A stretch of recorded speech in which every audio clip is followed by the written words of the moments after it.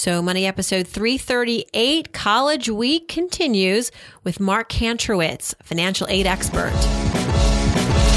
You're listening to So Money with award-winning money guru Farnoosh Torabi. Each day, get a 30-minute dose of financial inspiration from the world's top business minds, authors, influencers, and from Farnoosh herself. Looking for ways to save on gas or double your double coupons? Sorry, you're in the wrong place. Seeking profound ways to live a richer, happier life. Welcome to So Money. So Money is brought to you today by Wix.com. Need a website? Why not do it yourself with Wix.com? No matter what business you're in, Wix.com has something for you. Used by more than 75 million people worldwide, Wix.com makes it easy to get your website live today. You need to get the word out about your business. It all starts with a stunning website. With hundreds of designer-made customizable templates to choose from, the drag and drop editor, and even video backgrounds, there's no coding needed. You don't need to be a programmer or designer to create something beautiful. You can do it yourself with Wix.com. The site empowers business owners to create their own professional websites every day. When you're running your own business, you're bound to be busy. Too busy. Too busy worrying about your budget. Too busy scheduling appointments. Too busy to build a website for your business. And because you're too busy, it has to be easy. And that's where Wix.com comes in. With Wix, it's easy and free. Go to Wix.com to create your own website today. College Week continues on So Money, everyone. Hope you're enjoying this themed week. Today, a very special and important guest as we dive into college and affordability and student loans. Our guest today is a nationally recognized expert on the topic of student financial aid, scholarships, and student loans. His name is Mark Kantrowitz. You may have seen his name quoted in the media often. He is my go-to expert, my go-to resource when it comes to learning more about student loans. Mark aims to deliver practical information, advice, and tools and resources to students and their families so that they can make informed decisions about planning and paying for college. In the last 5 years, he's been quoted in more than 5,000 newspaper and magazine articles. He has written for major publications, including The Times, The Journal, The Washington Post, Forbes. He's also the author of 4 best-selling books about scholarships and financial aid. We discuss what works for you and against you when it comes to receiving financial aid, demystifying the FAFSA, the free application for federal student aid, what gets factored in and what doesn't, how to earn more money as you go through college and you may experience a worsening of your financial circumstances. Maybe a parent at home loses his or her job. Maybe you lose your job. How do you apply for more financial aid? And where to find free money for school? That's what I want to know. How do I get the free money? All that and more coming up. Here is Mark Kantrowitz. Mark Kantrowitz, welcome to So Money. Couldn't do College Week without you, so very honored to have you on the show. I've been picking your brain for probably the last 10, 12 years, and I plan to do the same in the next 30 minutes. Thank you for having me. Mark, I didn't think I knew this about you, but you have a background in computer science. Your consulting firm focuses on computer science, artificial intelligence, and statistical and policy analysis. So then how is it that you are also the foremost expert on student financial aid? Can you maybe explain that for me a little bit? How did that happen? Well, I was one of those kids who won $1 gazillion for both my undergraduate and graduate education. And I participated in a summer research internship program called, at the time, the Rickover Science Institute. It's now known as the Research Science Institute. And I compiled a list of scholarships for math and science students enrolled in that program. And then somehow Prentice Hall heard about that in 1992, asked if we'd like to do a book. The book came out in 1993, right around when the web had started. And rather than answer the questions we were receiving by email again and again, I started posting the answers to a website called FinAid. And then the website took on a life of its own and grew to become one of the top 3 websites about planning and paying for college. So it started with your own kind of genius of getting into school with all these scholarships, and then that merged into or migrated to you contributing to FinAid, which is a phenomenal resource for college planning. And then from there you went to Advisors, and now you're independent. Well, I expect to be working for another company very soon. And I was laid off by Advisors, but I expect to land somewhere else very soon. And the nice thing about what I do is it gives you a very good feeling knowing that you've helped literally hundreds of millions of students pay for college. And my goal is to try to make it as easy as possible, despite the complexity of financial aid. And financial aid is like an alphabet soup of acronyms. It's almost like speaking a foreign language. Right. And no doubt need someone like with your background, your experience to help us break it all down. Mark, what would you say, what is the characterization of the student loan situation that we're in right now? I'm looking at the numbers, over $1 trillion in student loans outstanding. College is not getting any cheaper. Interest rates are not getting any lower. So where are we right now? You've been covering this territory for decades. Where are we right now in terms of the extremity of it? And give us some hope too. Is there anything that might be coming down the pipeline or changing that could be beneficial to student borrowers? Well, total student loan debt outstanding exceeded credit card debt in 2010. Auto loans in 2011, and it reached the $1 trillion mark in 2012. Now, while these may be impressive milestones, what's more important is the impact on individual students. The average debt at graduation for a bachelor's degree is about $35,000. The average starting salary, though, is greater than that. So long as your personal student loan debt at graduation is less than your starting salary, you'll be able to repay your student loans in 10 years or less. It's when your debt exceeds your income, when your debt's out of sync with your income, that you're going to struggle to make those loan payments, and you'll need an alternate repayment plan like extended repayment or income-driven repayment to afford your monthly loan payments. But those repayment plans reduce the monthly payments by stretching out the term of the loan to 20, 25, or even 30 years, which means you'll still be paying back your own student loans when your children go to college. And that's going to have a cascading impact that's very worrisome. And the primary driver of this increase in debt is the failure of government grants from both the federal government and the state government and other supported post-secondary education to keep pace with increases in college costs. This has shifted the burden of paying for college from the government to the families. Family income has been flat since 2000.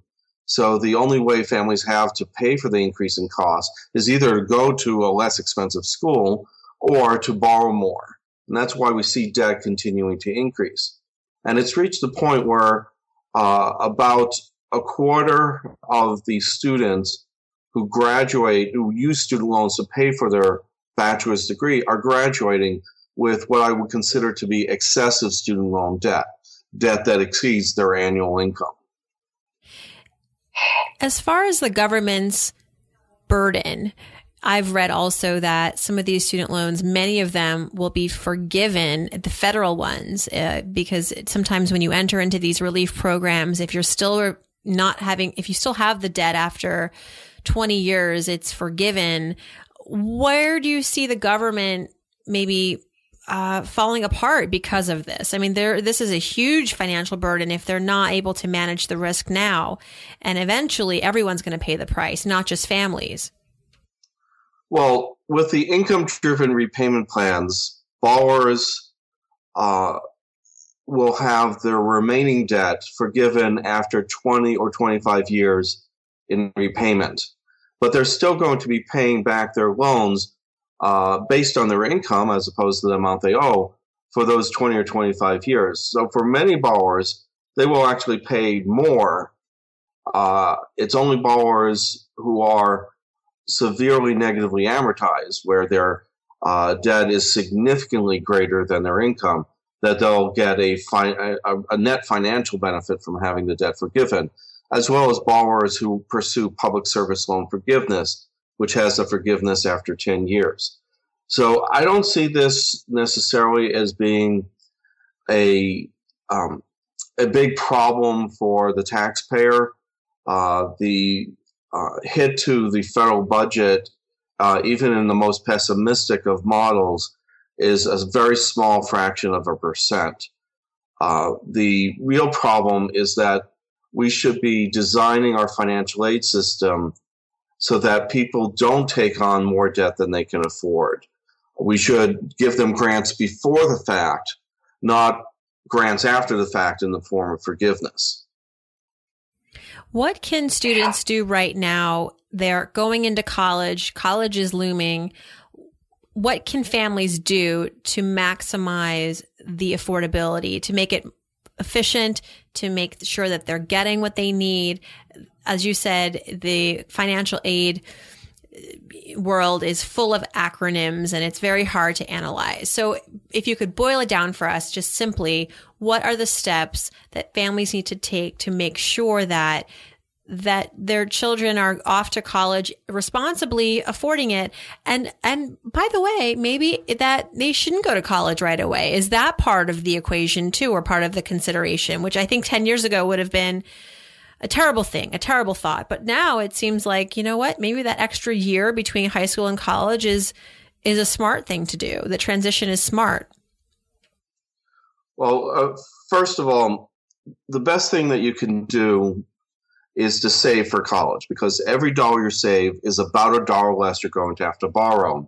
And every dollar you borrow will cost you about $2 by the time you pay back that debt. So simply by saving, you're going to save money. Now, if college is just around the corner, you can still save, I mean, even very late in the game. But if it's time to get money to help pay for college, you want to use the first of these acronyms, the FAFSA, which is the Free Application for Federal Student Aid. It is a free form that is used to apply for financial aid from the federal government, from the state governments, and most colleges and universities. There are a handful, less than 200 colleges, that use a different form called the CSS Financial Aid Profile Form for awarding their own financial aid, but they still use the FAFSA to award the federal and state aid. And this form, the FAFSA, is used to apply for grants, student employment, and loans. There are also other forms of financial aid that are awarded through the tax system. The American Opportunity Tax Credit provides up to $2,500 a year as a partially refundable tax credit on your federal income tax return based on amounts that you spend for tuition and textbooks. Now, there are rules that prevent you from double dipping, so you can't use the same educational expense to justify both the American Opportunity Tax Credit and a tax-free distribution from a 529 college savings plan. So you need to carve out $4,000 of expenses in tuition and textbooks each year that will be paid for not with 529 plan funds, but rather with cash or student loans. And there are, in addition to the need-based aid that you can get from through the FAFSA, there are also private scholarships that are provided by philanthropists, foundations, corporations, and a variety of other organizations to help students pay for school. The best way to find these is to use a free online scholarship search service. There's one from fastweb.com, fastweb.com. The College Board has one. There are several free tools available. And I highly recommend using these because they match you against a database of scholarships to find just the scholarships for which you're eligible. And keep in mind that these are free services. If you have to pay money to get money, then it's probably a scam. You should never invest more than a postage stamp to find out information about scholarships or to apply for scholarships. Thanks for that reminder. Yeah, it's really important. Let's take a quick break now to give some love to one of our sponsors today, Mile IQ, the #1 mileage tracker app. More than 1 million Americans trust Mile IQ to automatically log their drives every day. It's the only mileage tracker app that detects, logs, and calculates your drives for you automatically. It's incredibly easy to use and keeps all of your drives securely stored in the cloud. The average Mile IQ user logs $547 a month in drives. That's $6,000 a year in miles you could be claiming. The app has a 5-star rating both in Google Play and iTunes app stores. So stop wasting time manually tracking your miles and stop losing money that you should be redeeming. MileIQ does all the work, letting you focus on what's actually important, like your business and driving.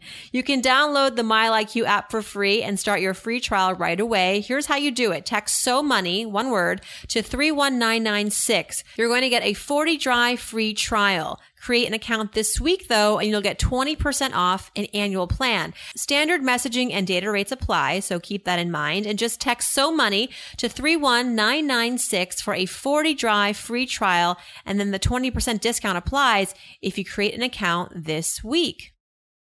One thing that I think a lot of parents are unsure about, and students, is what works against you and for you when you're filling out FAFSA. There's this myth that, well, I make too much or I make too little, or can you maybe demystify that for us too, as far as what might be the things that you would financially would work against you? What are the assets, for example, that might impact your ability to get a certain level of financial aid or not? Okay.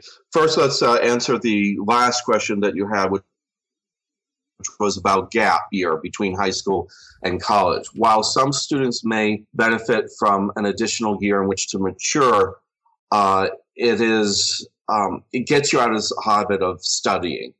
So I don't recommend it. And also, any income that the student's going to earn during that year to help pay for college is going to count against the financial aid process. Student income up to $6,400 a year is sheltered, but anything above that reduces aid eligibility by half of that excess. So you're probably better off focusing on using income after you graduate to pay back student loans than to try to earn that money in advance. And there are always exceptions, like students who've been kicked out of their parents' home may have no choice. But generally speaking, a gap year is not beneficial from a financial aid perspective. Now, with regard to the impact of the family's finances and other demographics on eligibility for need-based financial aid, the formula is very heavily weighted towards income. It assesses 22% to 47% of parent income, 50% above the income protection allowance for student income. There's a similar income protection allowance for parent income that's based on the family size. But that has a very big impact on aid eligibility. Assets do count. They do hurt your aid eligibility, but not as much as income. There is 20% of student assets, and in a worst case scenario, 5.64% of parent assets. So you want to save in the parent's name, not the child's name. 529 plans have a special treatment where they are treated as though they're parent assets.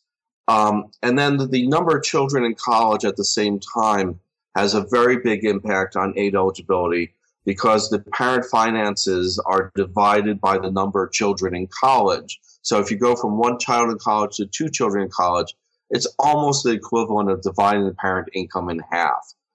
So there is no explicit income cutoff on eligibility for the federal grants. 95% of Pell Grant recipients, which is a federal grant, have family income under $60,000 a year. But if you have multiple children in college at the same time, you could have a six-figure income and still qualify for that. Also, the federal Stafford loan, which is a student loan, and the Parent Plus loan, which is borrowed by parents on behalf of their children, are available without regard to financial need. You still have to file the FAFSA to qualify because they want to make sure you get all the need-based aid for which you're eligible before turning to the loans. But those are available to anybody regardless of income. You can be incredibly wealthy and still qualify for those loans. And they are relatively low interest, fixed rate loans available. The Stafford loan is available without regard to the student's credit history. And most students don't have a credit history, or if they happen to have one, it's usually a bad one.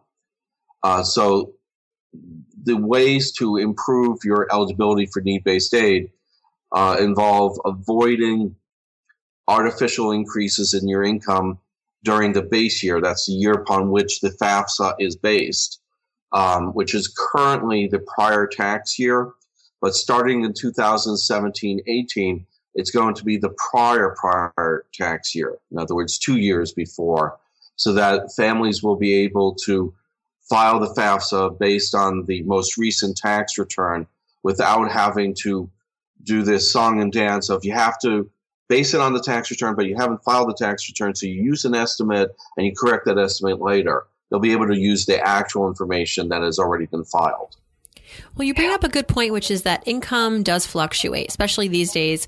Parents don't necessarily have that solid 9-to-5 job. You and I have both been laid off. So we know that sometimes one year is not the ideal year to be applying for aid, or in some cases it is because your income is relatively lower. But it brings up a good point too, that once you're in school, parents should know and students should know that you can always reapply for aid. Especially we talked about this in the past, Mark, the whole idea of a professional judgment review. Does that still work in the sense that you can ask for more aid depending on if your family situation has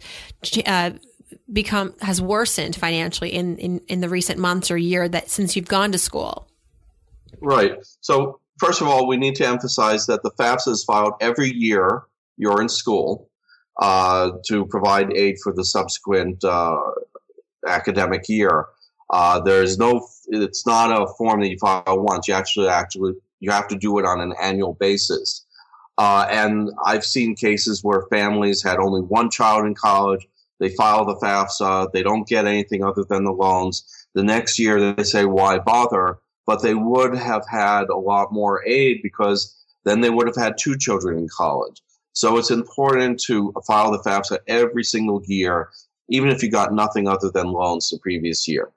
Now, if there are unusual financial circumstances that affected your finances last year, that made them significantly different than this year, or anything that sets you apart from the typical family or affects your ability to pay, you should ask the school for a professional judgment review.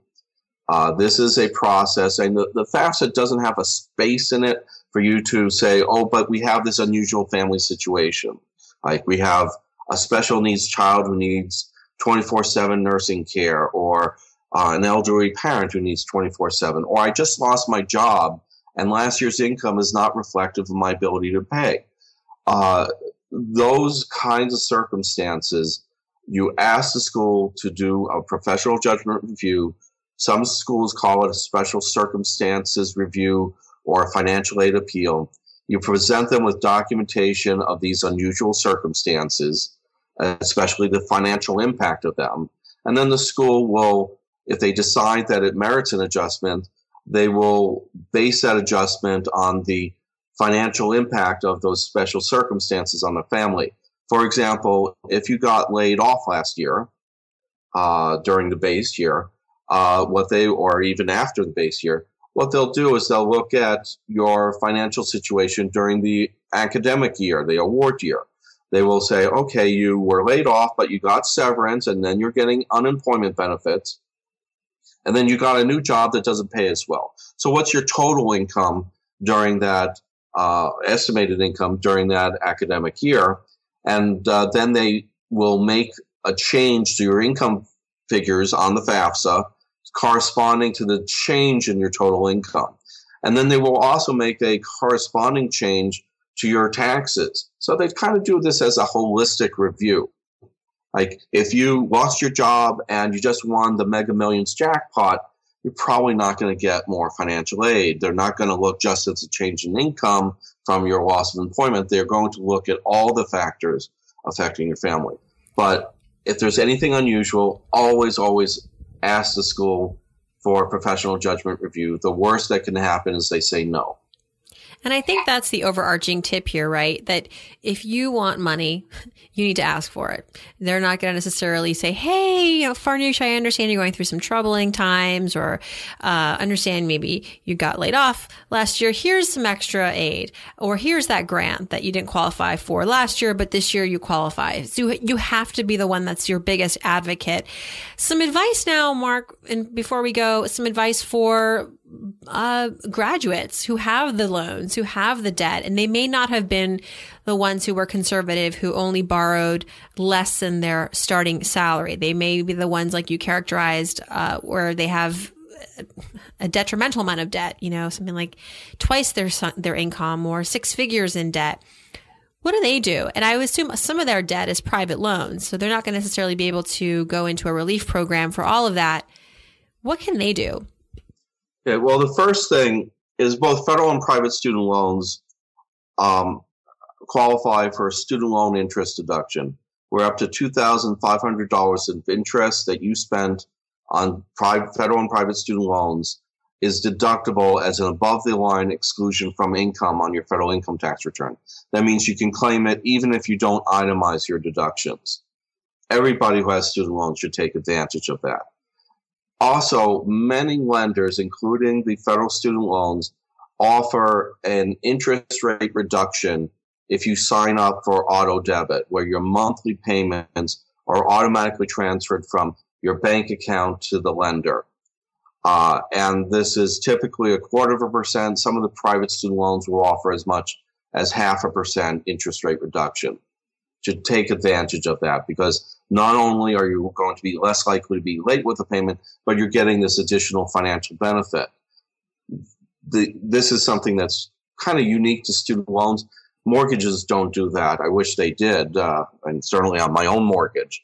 Now, with regard, if you're encountering financial difficulty, the first thing is talk to the lender, explore your options, because if you ignore the problem, it's only going to get worse, and you will lose options for financial relief. For example, if you default on your federal student loans, you will lose the deferments and forbearances that are available on federal student loans. So you need to talk to the lender.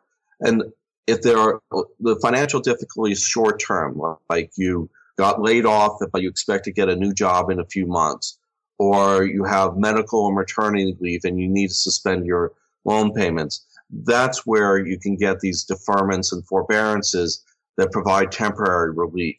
The problem with deferments and forbearances, however, is that interest may continue to accrue during that time period. And if you don't pay it as it accrues, it will cause your loan balance to get bigger and bigger, digging you into a deeper hole. So they are not good solutions for more long-term financial difficulty, where you are employed and you're getting a good salary, but your salary just isn't enough for you to afford your loan payments. In that case, you need to explore the alternate repayment plans, such as extended repayment and income-driven repayment, which will reduce your monthly loan payments by stretching out the term of the loan. There are alternatives, such as, and you could always get a second job in the evenings and weekends to help pay back your student loans, or ask your employer for overtime or a raise. The benefit of that approach is that you have less time available to spend money. Now, let's suppose that you have extra money that you want to use to your advantage beyond the required monthly payments. Well, you can accelerate repayment of your student loans because there are no prepayment penalties on federal and private student loans. You need to be careful to tell the lender that this extra payment that you're making should be applied to the principal balance of the loan and not treated as an early payment of the next installment due, because otherwise they might simply skip that next installment. And you want them to require the regular payments, and this extra money will go to paying down the principal balance of the loan. And the most cost-effective method of doing this is to target the highest interest rate debt for quicker repayment. Now, that may not be your student loans. That might be credit card debt or some other form of debt. But what you do is you make the extra payments on that highest interest rate debt, which will reduce your overall average interest that you're paying and save you the most money in the long term. So definitely focus on that. There are some other things, though, that I strongly recommend before you try paying off your student loans quicker. One is if your employer has an employer match to your retirement plan contributions, maximize the employer match because that's free money. And make sure you have at least 3 to 6 months of income saved in an emergency fund, which is enough money to tide you over if you were to be laid off and have the typical duration of time in unemployment. And those, you take care of that first before you start trying to pay off your debt more quickly. But then once you've got that under your belt, you accelerate repayment of the highest interest rate debt. That'll pay off all your loans quicker and will save you more money on interest than any alternatives. Thanks for that reminder. Yes, very important. But of course, at least make those minimum payments. You don't want to. I think someone made the great analogy for me the other day, which was that student loans can start off as medicine, but it can quickly become poison.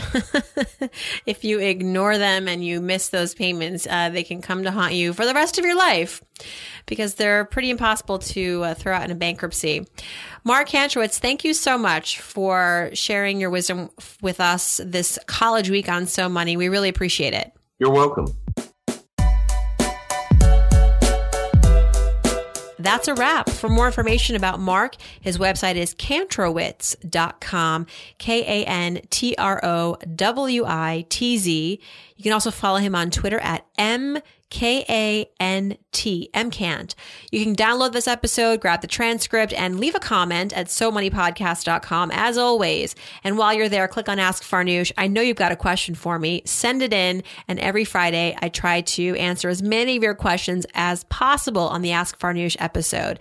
Thanks so much for tuning in, everyone. Tomorrow, College Week continues, of course, and our special guest is Adam Carroll. He is a documentarian, has a very important documentary coming out this month, very soon, about college and student loans. You don't want to miss that. Stay tuned. Hope your day is so money.